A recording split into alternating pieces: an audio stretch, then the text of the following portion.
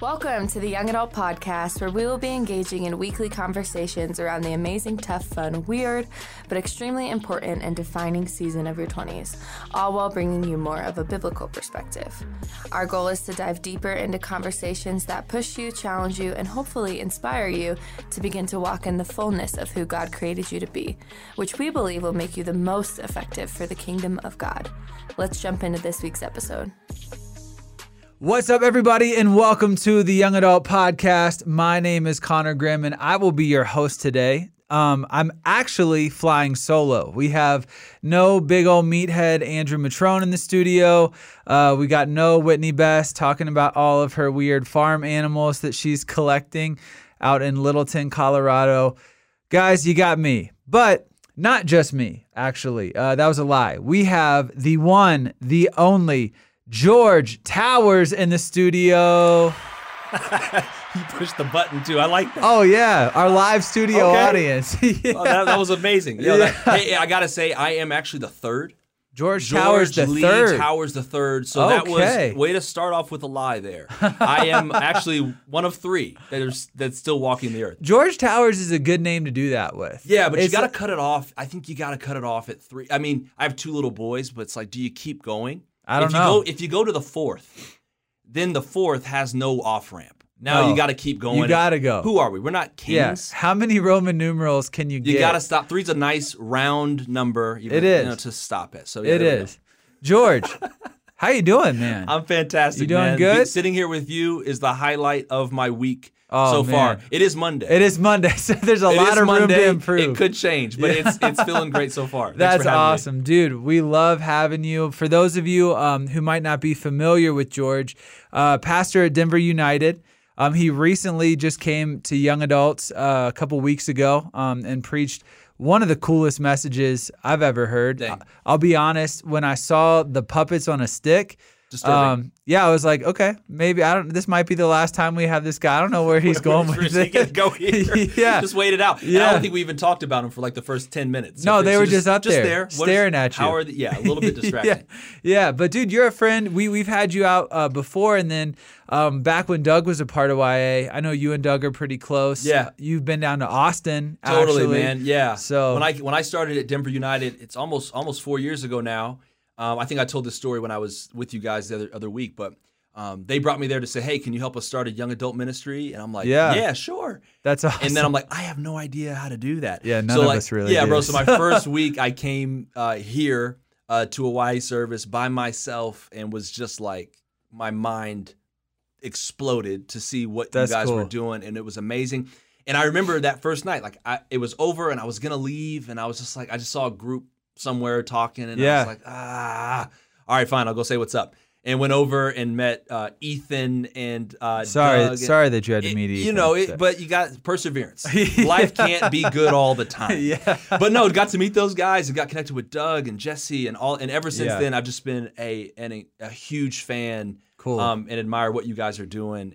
Just one of the best ministries I've ever seen and been a part of. Man. So we appreciate it. We're making it up as we go. It's all good. You're doing a great job. Yeah, thanks, man. Well, hey, let the people know, like you said, you were a young adults pastor at Denver United. Give us a little bit of that history and where you're at right now with that. Totally, man. A little bit about me. I went to college a long time ago, graduated in 2009 with a finance degree. Okay. My plan was to, go to New York and trade corn futures and make like $10 billion by the time I was 30. That sounds like a great realistic plan. Expectations. Yeah, and then I took a hard left turn out of college and went right into working for a church and have been in ministry ever since then. So that was, man, what was that? Like 12 years ago? Yeah. Was at a great church for 9 years and then recently just transitioned to Denver United to help, like I said, begin a young adult ministry, took leadership over our like local outreach and stuff that we were doing in the city. Cool. And just other, church. When you're in church, man, you do church. You do whatever. You do whatever needs to be done. But man, I've been a church kid my whole life. My like first memory I can really remember is like running down the aisle at the church I was at like 4 years old going to kids ministry. Like, so I've just always grown up in it, which that's cool. I would say is good, but maybe a little bit bad too. Like I feel like there's a lot to unlearn and a lot to 100%. Question. So a lot of that's just my jam, bro. Like I can be to a fault, like totally a weakness of mine, just a contrarian by nature. Like I'm gonna argue with, like if we have a conversation, I'll argue with you. And then when I go tell my wife about our conversation, I'll take the side you had and then I'll be arguing with her. I just love to like rethink, to question, to push. Are you an Enneagram 8? So I'm not. Oh, wow. I'm an Enneagram 9, which means that like on the surface, I'm like, I want everything to be cool. Yeah. But in the back of my head, I'm disagreeing with everything you're saying. I'm never going to tell you about it. That's good to know going into the podcast. I'm just messing with you. Yeah, but I'm definitely that. Would it be the wing 8? Is that how you would say it? Yeah, I think Probably so. That. I love the challenge, but I'm not like, I want to get along. I really want you to like me. That's my goal here today. Nice. Just knowing that you're going to disagree with everything I say already. Way to start that off. Sets us up Way for to start success. that off, man. Yeah, that's awesome. Crazy. Well, George, I was messaging George. We've been wanting to bring him out on the podcast. And I was like, hey, what's on your heart? Whenever we do interviews, like we love to just give our guests opportunities to speak and share what's on his heart. And luckily, his heart just perfectly aligns with what this podcast is all about. He was like, being a young adult pastor, I think we all know this, and any of you walking through your 20s right now, is there are a lot of obstacles in our way when it comes to not just following Jesus, but even like a step further believing in Jesus. Like our coworkers, our friends, our family, everybody has that one guy or girl that is adamantly opposed to what we believe. And then honestly, 99% of the rest of the people we know just don't seem to care. Right. Yeah. Totally. About what we believe. And so he was like, hey, I really kind of want to talk about obstacles to our faith. And I think that's perfect because for you listening, you probably can relate to this. I know myself, before I became a pastor, I worked kind of in the restaurant industry and the fitness industry. I think that's so relevant because not only do most people think that following Jesus is a little weird, but most people just don't care. And you were talking about that before. So yeah, we live in a world that just kind of doesn't care about it a little bit. Yeah, I think sometimes we give ourselves maybe too much credit. It's like, oh, the world is against you. And it's like, I don't know if they are a lot. Sometimes they're just like, nah, we good, bro. Like we don't hate you. We just don't care. But I mean, yeah, I think all of us have had some sort of experience like that, right? Where like people we work with or people we know, family members, whatever, that just, there's very few people in our culture that are unfamiliar with Jesus or what we're all talking about. Yeah. It's not like we're tucked away in the Himalayan hills somewhere trying to bring the message for the first time. And they're like, who's Jesus? I've never heard of him. Tell me about him. So everyone kind of knows, but you ever just think about like we have these massive churches, like a mega church, in our days, maybe like what would you say, 10,000 people? If you got 10,000 people, it's like that church is huge. Yeah. But like you're in a city with like 3 million people. Yeah. It's so like not even a fraction. Most people are not there, even though this room feels really full. It's like most people are just driving right by. And then when you get like down to it and talk to them or ask them, most people have a story. Most people are familiar with Christianity, with the message of Jesus. And then they'll go on to tell you why they don't care or why they walked away. Yeah. And I think I heard Andy Stanley say this a number of years ago, and it just really resonated with me. And maybe it's what started me kind of on this train of thinking of like most people that aren't Christians or walked away did so for reasons that have nothing to do with Christianity. Yeah. And I was like, man, and then as I heard that and started thinking back and then, moving forward with that in my mind as well, I'm like, that's totally what happens. Like people are like, Jesus, yeah, I'm cool with that. Like I'm not against anything Jesus says. Yeah, he's a great guy. Great guy. Like love your neighbor, be kind to those that persecute you. If someone asks for your shirt, give him your coat too. Like who's anti that guy? Yeah. The guy who's anti that guy, I'm anti that guy. You know what I'm saying? Like who's against loving your enemies and being kind to every single person without any strings attached. But so they would say, hey, I'm not against Jesus or being like Jesus, but before I'll pause right there. That's what Christianity kind of is. Yeah, seriously though. I could be wrong here. I think the word Christian means like little Christ or like Christ. Yeah. So like the whole idea of like, well, I'm not against being like Jesus. That's what Christianity is. Yeah, that's the point. At a really deep level. But then they will go on to explain a lot of other things, like, well, I just, the Bible contradicts itself too many times. And, we're told that it's the inerrant word of God and it can never have mistakes. And then so I read this and then I read this and now I couldn't square. And then they're just like, so I just walked away. Yeah. Or they had a bad experience with Christians who said one thing and beat them over the head with a really strict way to live, and then they were doing something completely different on the back end, and they were like, you know what, I'm good. And all those things are valid. Yeah. Like really, really meaningful things. But the more you kind of dove into it, it's like, man, I think people are leaving faith for reasons that don't have anything to do with Christianity. Yeah. And it just makes me think like, all right, well, what do we do about that? Or how do we engage people with that in the back of our minds? Yeah, dude, I think that's so awesome. And so, to kind of quote you earlier, as we were kind of talking this over, you said most people don't walk away from Jesus because of Jesus. It's because of all the other things. And I think if you're sitting in an office cubicle or you are in your car on your way to work, you're kind of like, yeah, man, like kind of like what you were saying. My coworker, my friend, my family, whoever, the idea of the person of Jesus is not to most people super offensive. Yeah, maybe to some people, but to 95% of the people you talk to, like you said, loving your neighbor, being kind, being generous, serving others. Yeah, that sounds like a really awesome way to live. Totally, it's the other things that come along with Christianity, some that are valid and some that might just be traditions or things that have been tacked on that don't really hold any weight or significance into following Jesus. And I think that's a little bit about what we want to talk about today is how is you as a young adult going into your office, going to engage with your friends, how do you talk about or engage with or even recognize the realities of these obstacles of our faith? Mm-hmm. And so I think sort of the elephant in the room, the biggest one that everybody don't say it. Yeah, will bring up is, I love Jesus, but the Bible is just yeah. What about the things in the Old Testament where they're killing animals or just all that random stuff? So so I want to say something. Now I'm going to quote someone. Okay. So if you disagree, don't disagree with me. It's not me. Okay, I think it was like 4 or 5 years ago. My guy, I met him one time, so I can call him my guy. There you know what I'm saying? Name drop. Yeah. I don't know this person. Andy Stanley did a series called Who Needs God? And as a part of that, he was talking about how the foundation of Christianity, when did Christianity begin? Well, it began really right after the season we just celebrated a couple of weeks ago, where Jesus was crucified. They put him over there. Yeah. And then a couple days later, they're like, yo, that dude's back. You know what I'm saying? Yeah. And then like that was when it started.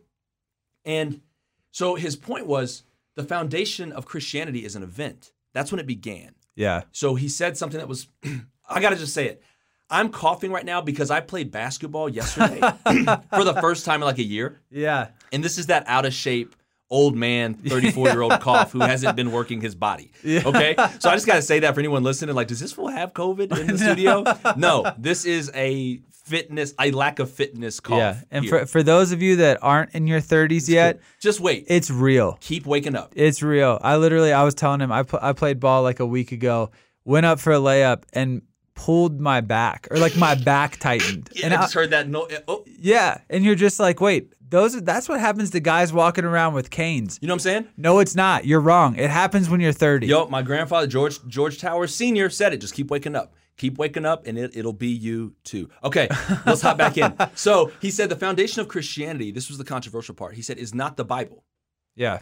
That's not the thing that's at the bottom of this thing. And here's why. Because there were a lot of Christians before what we call the New Testament was even written. Yeah.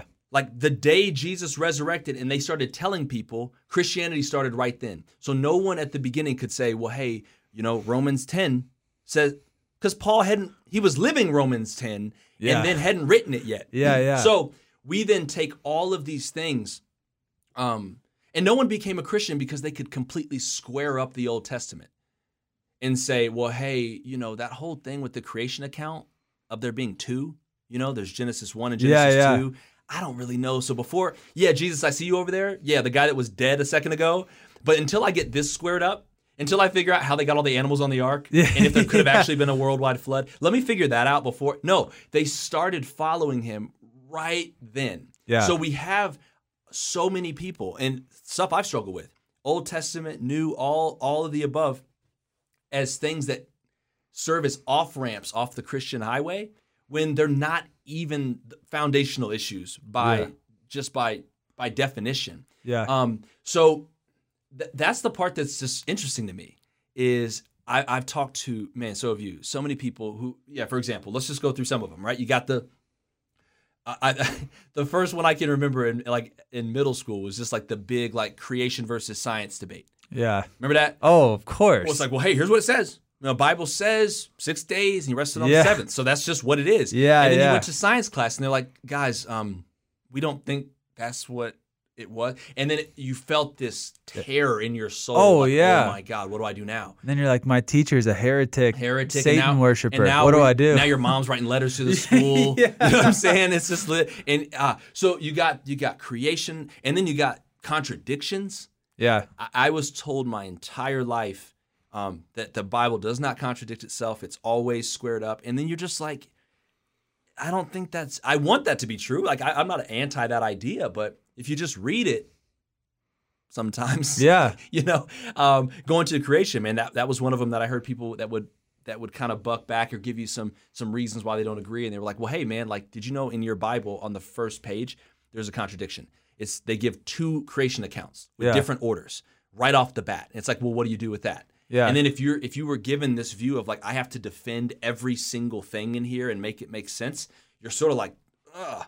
And now, well, did Jesus really rise from the dead? If that's and then it just can start to unravel.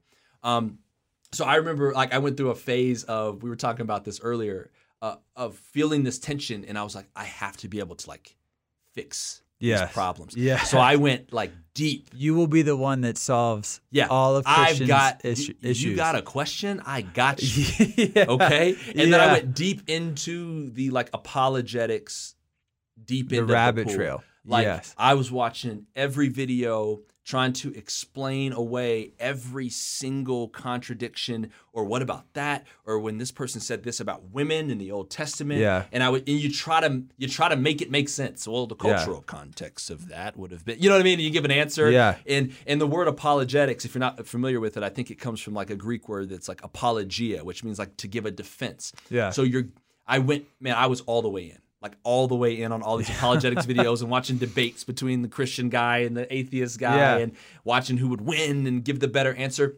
And you slowly realize that your friend group is getting smaller and smaller because nobody wants to talk to you. People don't like me anymore. You know what I'm saying? But I think it came from a good place of like, I see the obstacles that people are facing, so I want to try to be a part of like moving them. Like, my goal was to remove the apparent obstacle, the illusion of the obstacle, and say it's not really there, and here's why. And then I think I didn't have this epiphany until recently, a few years ago, of like, I think what defending my faith did was just make me defensive. Yeah. You know what I'm saying? That's good. That's good, though. It closed me off and made it feel like I was having to, like, defend everything. And it makes you defensive. And no one, like you said, no one wants to be around defensive guy. Yeah. You know what I mean? Yeah. And what's crazy is that so many Christians, I swear on my life, I'll write a book about this one day. Let's go. Like the phases of Christianity. Like, you know what I mean? Like when you first become a Christian, it's like, like everything is wonderful. You're full of awe. Then you kind of confront some of those obstacles. So you become like the researcher, the defender, the attorney. Then even if it's for a week, everybody has this Calvinist phase for some reason. Like, you know what I mean? Then you question everything, and then you're back to like, okay, I think God's good. I think there's a reality where I'm not going to understand everything. Yep. And I can live. I can kind of live. The phases of Christianity. The phases of Christianity. What's that image of like with the ape or whatever turning into the person? You know what I mean? Yeah, the evolutionary whatever that chart. is. Like, that's what I saw when he said that. Like, I don't mean to be demeaning. I'm probably somewhere still in the apish phase there. But New Christian, you're like standing in awe. You turn into like Calvin, and then you turn into like a normal person. That's so good. Yeah. I can't wait for it to come out. Yeah. But what you're saying about being defensive is like when you look to try to have all the answers, like that wasn't even Jesus's posture. Like, you know what I mean? Go. Like Jesus was living in the reality that he knew of the truth. He's the Son of God. He's God in the flesh. And you would think God in the flesh has the ability to correct every misunderstanding, every wrong. And we understand there are moments like when he rose from the dead, he meets the people on the road, and it says that I'm a Bible teacher. Yeah, there you go. Come on, Pastor. The road, yeah. And it says that he goes to the entire Old Testament and talks about how it leads up to them. There were moments where Jesus did that. Totally. But we get in this mindset, this idea that to be a Christian, to be a follower of Jesus in our workplace, in our family, that has to be our posture. We are the defenders of the faith and like the answers of every question. And Jesus was so present, and his life was about living out and showing people the reality more than defending and explaining the reality. And I think that can be. It might seem like such a small, minor difference, but I think it's the difference of people being interested in your faith and people kind of being disinterested in your faith. I mean, we were just talking about this a few weeks ago at our church, and how Jesus, someone counted up all the questions that he asked in his life and throughout the Gospels, and there was a 40-to-1 ratio of for every answer or proclamation that Jesus gave, he asked 40 questions. Oh, wow. And it was like, so if you had a conversation with Jesus, the odds were 40-to-1. He was probably going to ask you something, then tell you something. And even a lot of the times where he would say things, like those proclamation moments that you were just talking about, remember when he would just be like, he that has ears to hear, let him hear. Like, if you got it or didn't get it, he kind of was like, whatever. I'm going to be over here. And they couldn't even find it. Like, have you seen Jesus? Yeah. He walked off somewhere. I've always wondered how it'd be like people are trying to kill him, and then it's like Jesus ducked out. And right. It's like, how you ever read those where it's like they cornered him, but he somehow ducked out. He was quick. Yeah. He played basketball, but didn't cough after. He didn't cough afterwards. His lungs were in good shape. Yeah. Good Lord. So, yeah, man, like, I totally agree with you. I was deep into that early stage of like, let's defend it, let's give. And I think, again, all this is a journey. We're all where we are. And I should have said this at the beginning. Anytime I talk about any of these things, I mean, we're talking about the infinite here. Yeah. Or we're claiming to. Yeah. And it just it always baffles me how people, when claiming to talk about an infinite God whose ways are higher than our ways and thoughts are higher than our thoughts, how they got it all figured out, though. Yeah. Like they've got their arms all the way around the thing that's infinite. So I always like to start by saying much, if not all of what I'm saying right now into this mic is probably wrong on at least one level. Or at least needs a little tweaking. Totally. At some point. Man, I'm comfortable with that. I mean, that's everything that comes out of my mouth. You know what I'm saying? So where I'm at now, man, is instead of trying to like defend everything and Men in Black, the flashy thingy. Yeah, away. what is that called? The memory eraser thing. The flashy thing. That's what Will Smith called it, right? The flashy thing. Did it have a name? I have no idea. I don't think it had a name. You just flashed somebody. But see, like what I wanted to do. That, but. Yeah. I wanted to like flashy thing you and then make your obstacles go away with my answers. Yeah. Now I'm like, you know what? They're there. Uh-huh. And just embracing it like full on that, like, well, the Bible contradicts itself. Totally. Yeah, like I think that's there. What do you do with all the violence in the Old Testament? Like it's tough. Mm-hmm. Like don't try to explain that away. Yeah. Or just do the Jedi mind trick thing and try to say, well, in the Old Testament, you know what I mean? It's just so God didn't care in the Old Testament. He was like totally cool with stabbing people, but now he's nice. You know what I mean? So just, that's not to say that there isn't a way to explain that or to dive into it, but I think that was the fundamental shift that I've tried to make, is to not explain them away, but to enter the tension and to live in the tension. Yeah. And that's the harder thing, right? Like imagine like a seesaw. I remember as a kid, you would be on that. Yeah. And it's always easier to go to, imagine like standing on the fulcrum, right? Yeah. And it's easier to just go to one side. and be way out of balance. Yeah. But at least it's comfortable. Yeah. I don't have to work as hard. Yeah. But what's tough is to stand in the middle and and feel that weight going both ways. I think that's where we're supposed to be. Yeah. And I realized I think that early phase of dealing with obstacles and questions was trying to just be comfortable. Yeah. And explain it away. And now I'm more just like, bro, I don't know. Like, let's talk about it, but let's not explain it away. Let's live in the tension a little bit. Yeah, and here's what I love about Scripture and I love about the Bible is that I think, man, I don't know why I've been on this deep dive study, like Bible Project. There's a guy named Tim Mackey. Tim Mackey's a monster. Dude, I listen to, he has like this archived YouTube channel. Yep, I've been on it. Yeah, I might be of like one of 10 subscribers still left. Who knows? But ask my wife. I'm literally like making dinner. I'm like doing anything. I'm watching Tim Mackey. And she's like, dude, chill out with this guy a little bit. Come on, get off Tim Mackey. Yeah.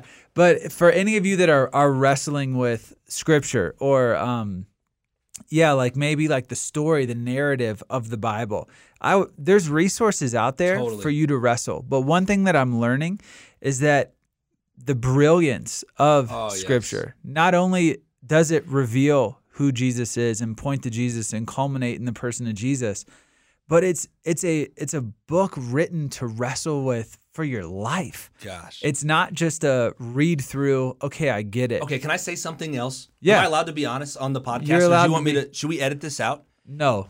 One of the phrases I'm trying to stop using, and that I'll kind of like push back against if I hear people say it, is the quote, simple reading of Scripture. You ever heard someone say that? It was just a plain reading of Scripture. And I'm like, there's no such thing. If there was, I don't think we'd be talking about this thousands of years later. Like you said, the brilliance of the way these were put together, the gaps that are there where it forces you to read in between the lines and to interpret and to think and to challenge and to question. Like this was the way of the rabbis back then. They would get together and just discuss and argue and say, well, what about this? And what about this? And what about this? And it's like that. That's the tension that we're invited to that we want to explain away. Yeah. Maybe in our society of just making things clear and simple. But like, bro, I'm like, I kind of reject that. I think there's, I mean, even with Jesus when he was tempted, man, even when Jesus when he was tempted, he quoted Scripture. Remember, the devil quoted Scripture to him. Yeah. Simple reading. Hey, just throw yourself off and Scripture says the angels will come. And he's like, yeah, but it also says this. Yeah. It's like, so for every simple reading you can give me, I can probably pull something else that it also says that. Yeah. So what do you do? And for some people, they feel that, I was that way for a while, feel that tension and I disengage. Yeah.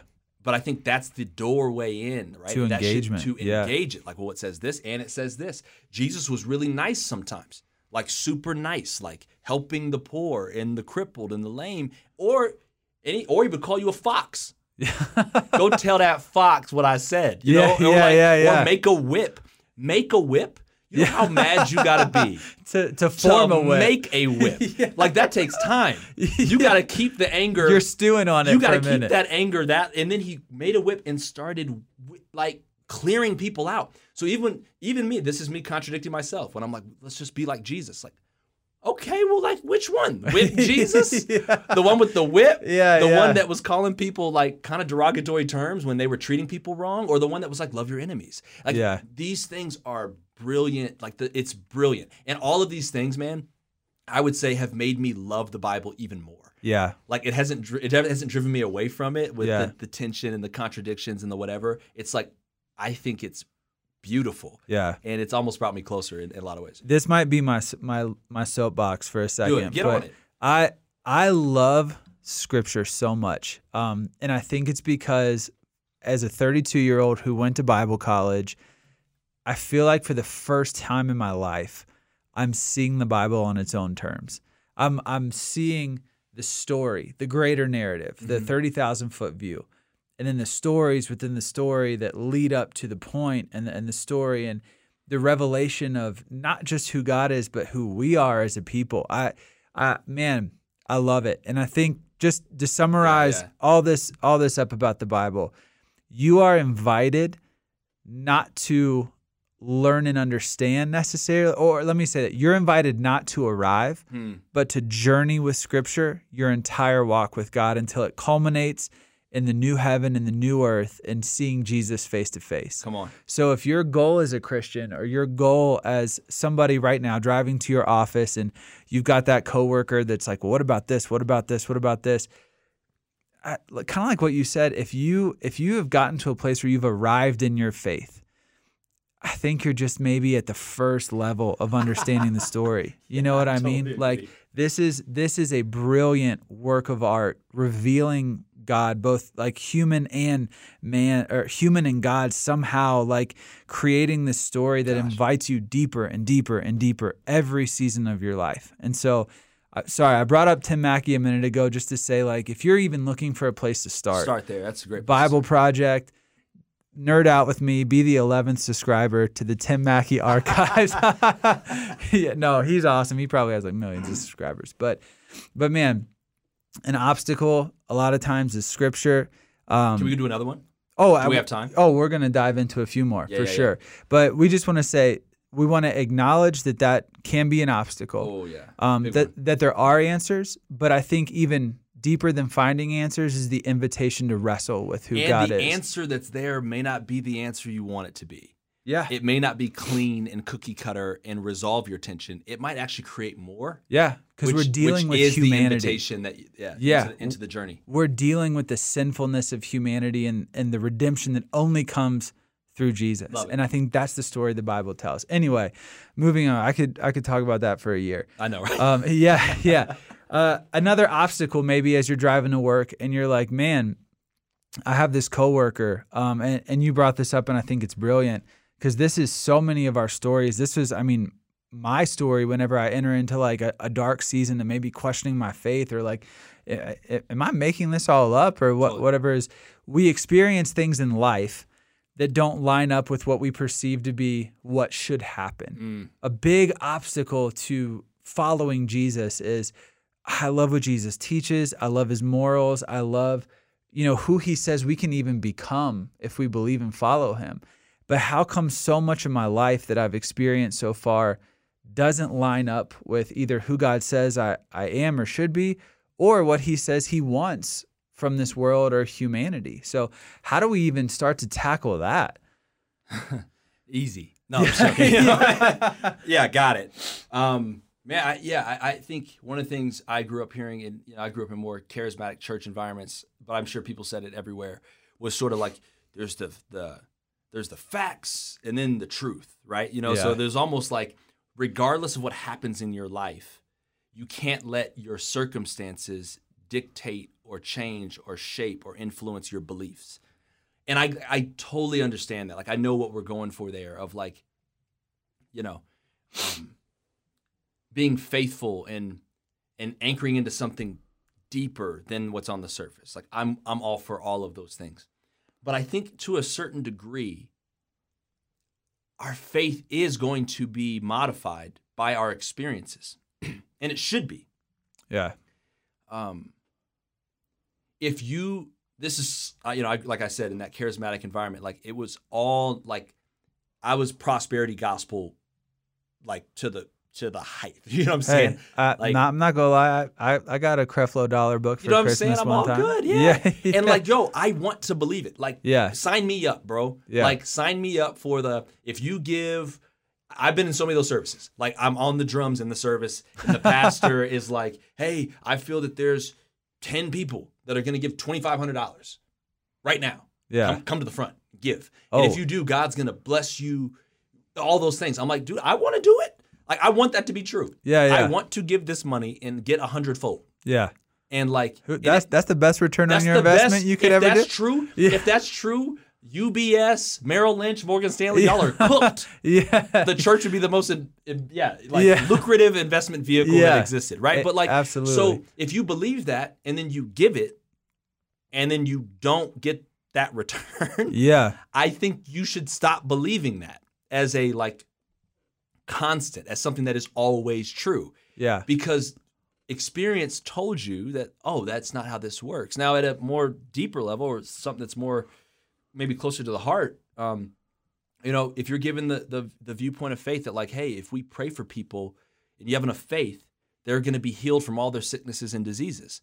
Like that's who God is. God, we serve a God who, if I ask this God to do something or to heal this sick person, that they're going to do it. That works. It works. Yeah. And again, man, I've seen too much to say that that's not like Real. a thing. Yeah. But I've also seen it not work. Uh-huh. I've seen people pray for people to get healed, and then they don't. Yeah. They get worse. Yeah. And they die. Yeah. Right? So I think your faith should be influenced by your experience. And that doesn't mean you walk away. But if you were given a reality of like, oh, well, if you're good, if you are holy, if you are faithful in your giving, if you serve your church, then these things will happen in your life. I just don't think that's true. Yeah. Like, if that was the case, then the only happy people or people with good things happening in their life would be people who give to churches and that serve on the greeter team. But other people have like really good lives too. Yeah. And then sometimes the best people have the worst things happen to them. And for me, that was a struggle, man. Like I had to realize that a lot of what I was doing with religion and with Christianity was trying to control my life. Yeah, I think that's so huge, that word control. Because I mean, like you said, the book of Ecclesiastes, the book of Job, amazing people, terrible situations. Half of the Psalms. Yeah. David, man after God's own heart, hunted down like a dog for half of his young life because he was anointed king. Good thing. I'll see your David and raise you one more. Jesus. Yeah. People ask the question. I ask the question. God, why do bad things happen to good people? Like that's a real question that we've asked for forever as human beings. Yeah. Jesus was the one truly good person to the core. Yeah. Like God in the flesh that had the worst possible thing happen to him. Absolutely. Like executed by church and state, public humiliation. You know what I mean? Like, but we think that like we can skirt that. Mm-hmm. That if we believe right, and I think that's a huge obstacle for some people, that they like tried to follow God and then whatever they thought their desired outcome was going to be, it didn't happen. Yeah. And instead of letting that version of God die in your heart, not the true God, but the version of God who gives you 100-fold return on every offering. You know what I'm saying?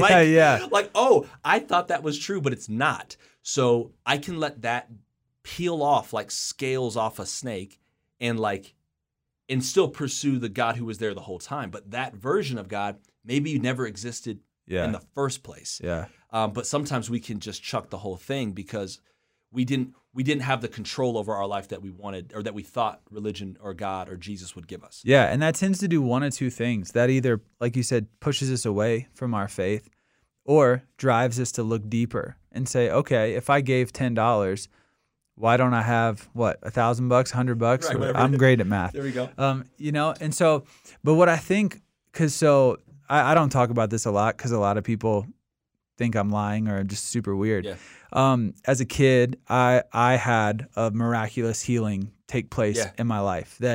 I was getting lined up for surgery on my back. I fractured some vertebrae in my back, was losing feeling in my legs, and just had a moment where God healed me, and I have no explanation for it besides that. So good. And so that created in me an expectation of, well, if God can do this for me, He can do it for everybody else. He'll do it for everybody else, and He will. Totally. And here's where I've landed on that. As somebody who, and I'm sure people listening are going to be like, yeah, whatever, okay. Who's experienced a supernatural healing. This is how I've reconciled it in my mind. And like my opinion can change on this in a year. I don't know. But I think as Christians, we get invited into what I kind of call like tastes of heaven. Yeah. Where as Jesus was on earth, He healed so many people. And it's a foretaste of what's to come. Totally. We know in the new heaven and the new earth, there's no sickness, there's no disease. And I think as Christians, we think like, hey, that should be right now. Mm-hmm. Like the 100-fold should be right now. The no more sickness, the no more disease, the no more poverty, the no more whatever. And what I think is actually, if you think about it, cool about God, cool, is that He gives us these foretastes into the greater reality, which is our greater hope. Mm-hmm. That this world is not the final say. Totally. That our life is not the final say. That when we die, there is a literal physical resurrection waiting for us. We're invited into the new heaven and the new earth that God has, where the glimpses and the tastes of reality of future reality that we get in this life sometimes, that is where it's fully fulfilled. And, and we see the complete culmination of all the promises of God in the new heaven and the new earth for us as Christians. And here's that's so good, man. And I think the other side of that coin is this, or two things that are on the other side of that coin, is all of us, whether we are let's just continue on the healing thing for a second. Whether we're healed physically in a moment or not, all of us are going to die. Yeah. You know, at some point, something's going to happen where your body shuts down and you don't get healed. Like, you can pray for that 120-year-old all you want. Yeah. You know what I'm saying? At a certain point, so even those moments, right, we're all still kind of going towards the same thing. But here's the other part, man, is I agree with you on the foretaste and that healing being a sneak peek to what's ahead. But here's the other part. Have you ever seen the person who didn't get healed, or the person who is chronically ill and experiencing the worst of pain, but somehow in that they have more peace and joy than you do? Yeah, the person who got your back healed. Yeah. But you see the person who's poor and going through hell on earth, seemingly, but yet the fruit of the Spirit is growing in them more than in you. It's crazy how it works both ways. That God can reveal God's self through the healing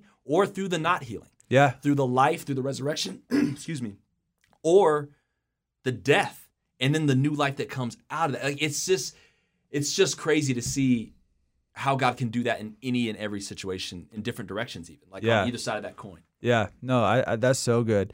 But I think to kind of circle back to the beginning, you said something that I think is so critical to this part of maybe this obstacle is control. Man, when we become a Christian, I think there is this false narrative, either given by the church or just maybe just kind of deeply hoped for in our soul, that if I do this, then I'll get this. I'll have kind of like the master command control center of my life, where I can determine my outcomes and get the best out of every situation.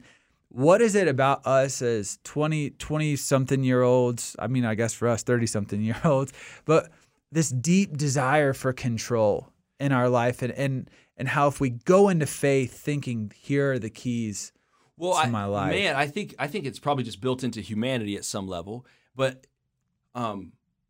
especially in the 21st century, like, all we do is control our environment. Yeah. I get in my car if I'm a little cold. If I'm a little cold, I don't want to be a little cold. Yeah, yeah. Right? So I put on a sweatshirt, or I just bump the thermostat up like 4 degrees. Right? Yeah, and yeah. then if it's too dark, turn on the light. If I'm bored, I put this, like, I'm constantly controlling everything in my environment. So I think just the product of the technological age that we're in probably exaggerates that natural human tendency of wanting to control things, and we're just able to do it. Yeah. Most of the time. So then we enter relationship with God, and we kind of bring that same stuff to the table of like, yo, I just kind of, God, I really want to be married. So, and then we find a way to have God co-sign on our desire. Yeah. Like, you know what I mean? And then, so we want to control it, man. And I think the thing that's been, you mentioned Ecclesiastes, it's been cooking me for the last 6 months, a year, just diving into that and reading it, of just like, the writer of that is just talking about like, yo, I've seen everything. I've tried everything. Like, and the one line that kills me is just like, I've seen the righteous die young, and I've seen the wicked live long, prosperous lives. It's almost as if the writer is saying like, there's way less rules to what's happening here than anyone ever told you. There's way less certainty in this life. You can try to control. You don't even have control. Like, I believe it's completely an illusion. And we try to manufacture it. Like, I think I know what I'm going to do tomorrow. But the truth is, I have no idea. Yeah. I could get one call right now that would change my life. Like, and I have one of my best friends in the world that had just one of the worst things happen to him, man. A few years ago, was in the ocean with his dad, having a blast, like ducking waves. They're right next to each other. Like, as far apart as we are right now, 4 or 5 feet. They both go under. My friend comes up. His dad doesn't come up. Never sees him again. Oh my God. You know what I'm saying? And it's like, and they've spent the last couple of years just reeling from that. And there are way less rules. There's way less guarantees in this life than anyone ever told us. And that's what Jesus talks about. Don't worry about your life. Which of you by worrying can add a single moment to your life? Yeah. If you can't even do that, if all your worrying and all your control can't increase your life expectancy by 1 second, why worry about like the job? Why worry about so I think we see that in Jesus' teachings. He invites us to die to ourselves, to not be that kind of person, to let go. If you want to find your life, lose it. Yeah. It's like, wait, what? Yeah. So I think it's there. He invites us into a way of living that's like it's almost like it's almost like he's not saying let go of the wheel. He's saying there is no wheel. There's nothing to grasp. It's all in your head. Yeah. Just let it go, and you'll actually find your life there. Yeah. So, man, I think that's a big obstacle for people where something bad happened to them, and they were like, man, the version of faith, the version of God that exposes that they carried around was a God who would protect them from bad things. Yeah. And I've just lived too much life, only 34 years. But I've seen too much bad crap happen like that with my friend and so many others being a pastor where you hear about stuff that happens in people's lives. Yeah. And any version of God that just keeps all of the bad, like the person's like, I prayed for a parking spot and I got it. You're like, wow. But this person prayed for their kid to not die at 3 from cancer and God didn't want to do that. Yeah. It's just like, bro, I kind of miss me with that. Like, I don't know how it works, but I know that version of God that just keeps all the bad stuff from happening, I want to believe it, but I can't. Yeah. Again, it's an entryway into a deeper tension of like, I'm not saying God isn't there. I'm not saying God isn't real, but that way of thinking, it has shown to not be sufficient. Yeah. And kind of like what you said, the invitation of Jesus is never control. It's always to follow. Come on. You know what I mean? And to follow, you can't have control. Yeah. Where are we going? The sake of, even like the verbiage, the idea of following is that you are not in control. Somebody else is.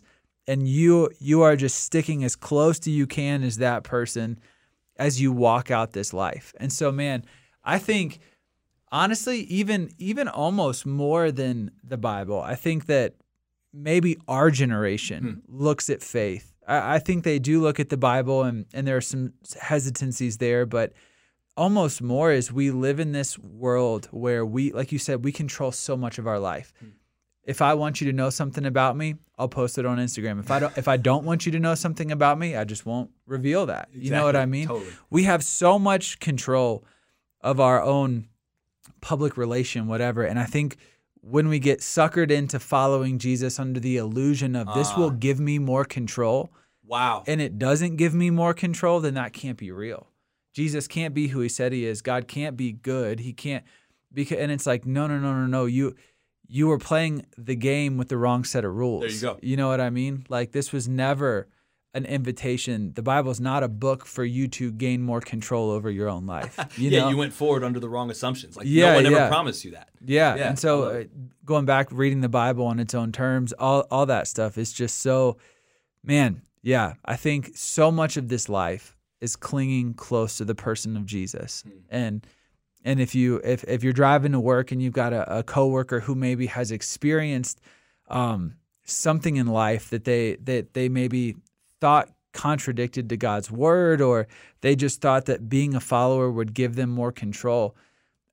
Maybe answer this as we kind of wrap up. We're going a little long, but I love it because we got George here. How do you respond to somebody?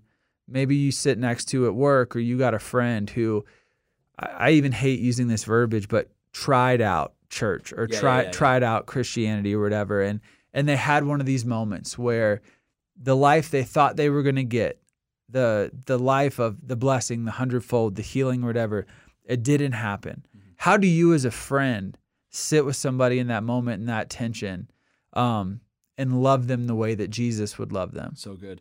I think if you're in that situation, someone's sharing those experiences, their beef, their doubts, their qualms. Yeah. You listen. Yeah.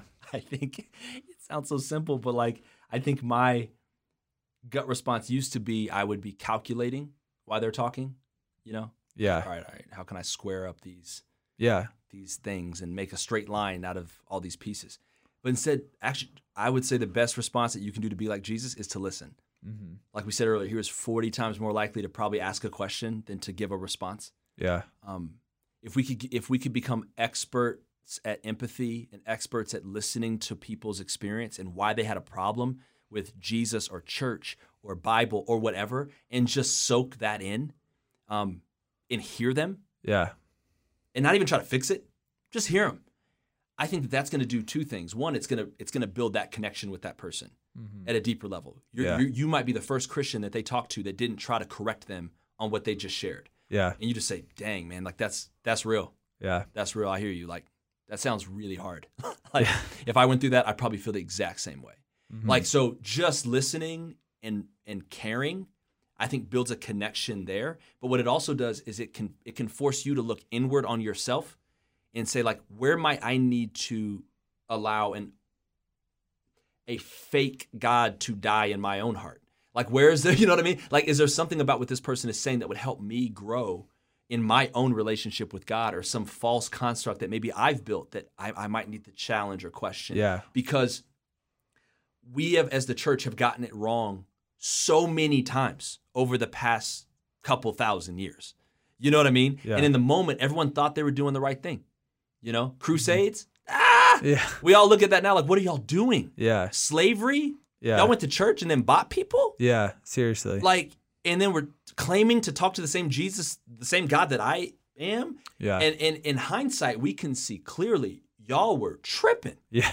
Yeah. But in the moment, you can't see it. Yeah. And this is one of the things that drives me, and I know we got to wrap, but like this is one of the things that drives me in my personal relationship with God is I'm like, I've got two little boys who are 7 and 5, and I'm like, yo, when they're like in their 60s or when they have kids and they dig up an old USB drive from under the wreckage, like, and they listen to one of my podcasts, one of my sermons, like, what are they going to see about me that is so obvious to them that I can't see in the moment? Like, what am I going to be so off on that they're going to be like, dude, how did he not see it? So sometimes we can be so quick to change other people's minds and want to remove their obstacles and want to answer their questions instead of figuring out in our own hearts, like, God, where might I be missing it? Where might I be creating a God in my own image and not following you for who you are? Yeah. So I would say, man, it's listening and connecting, not trying to fix. That'll build your connection with them, and it'll hopefully deepen your own relationship and walk with Jesus at the same time. Yeah, that's so good. I think so many times when we sit with people and we wrestle kind of it with their situation, we have this idea of who we want God to be. Like, God, be like me. Here's how I would do it. That's exactly right. You know what I mean? Be like me. Be like me.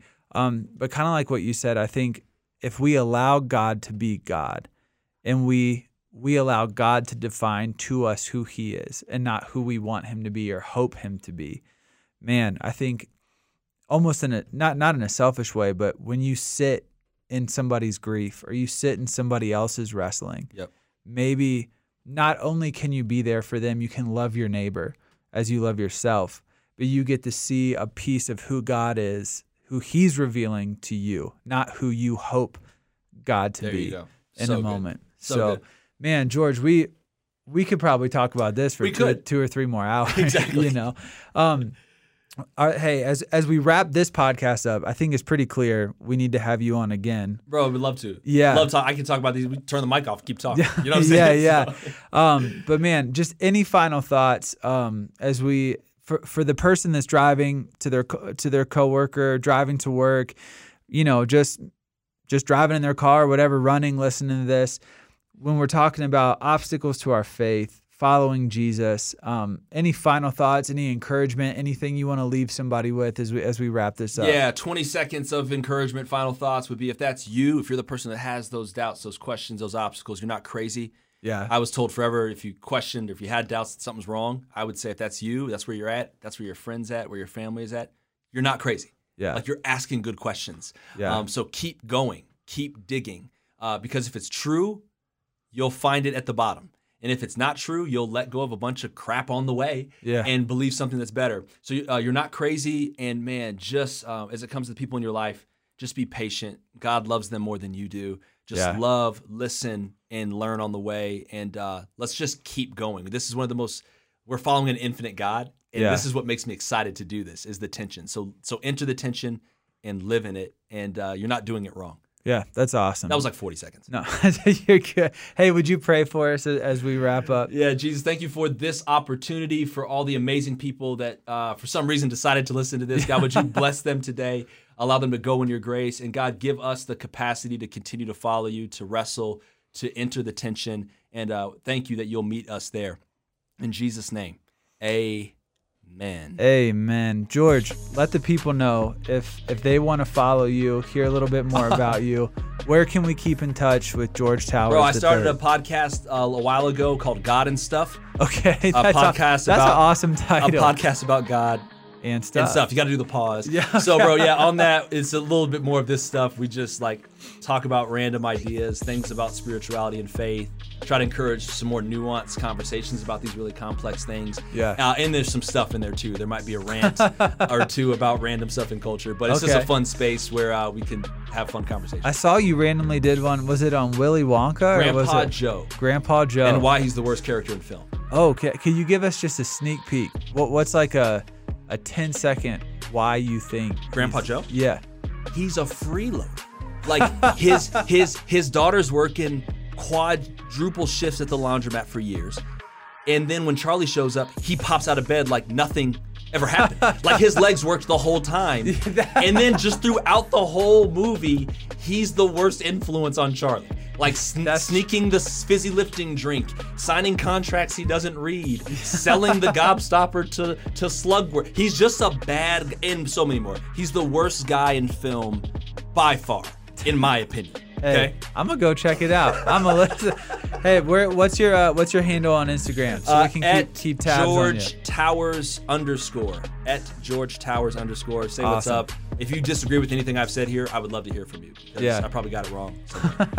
Hey, well, thank you so much for your time. Me, this is so much fun. Yeah, dude, we loved having you. Hey, for all of you listening, be sure to hit that subscribe button on whatever platform you choose to listen on.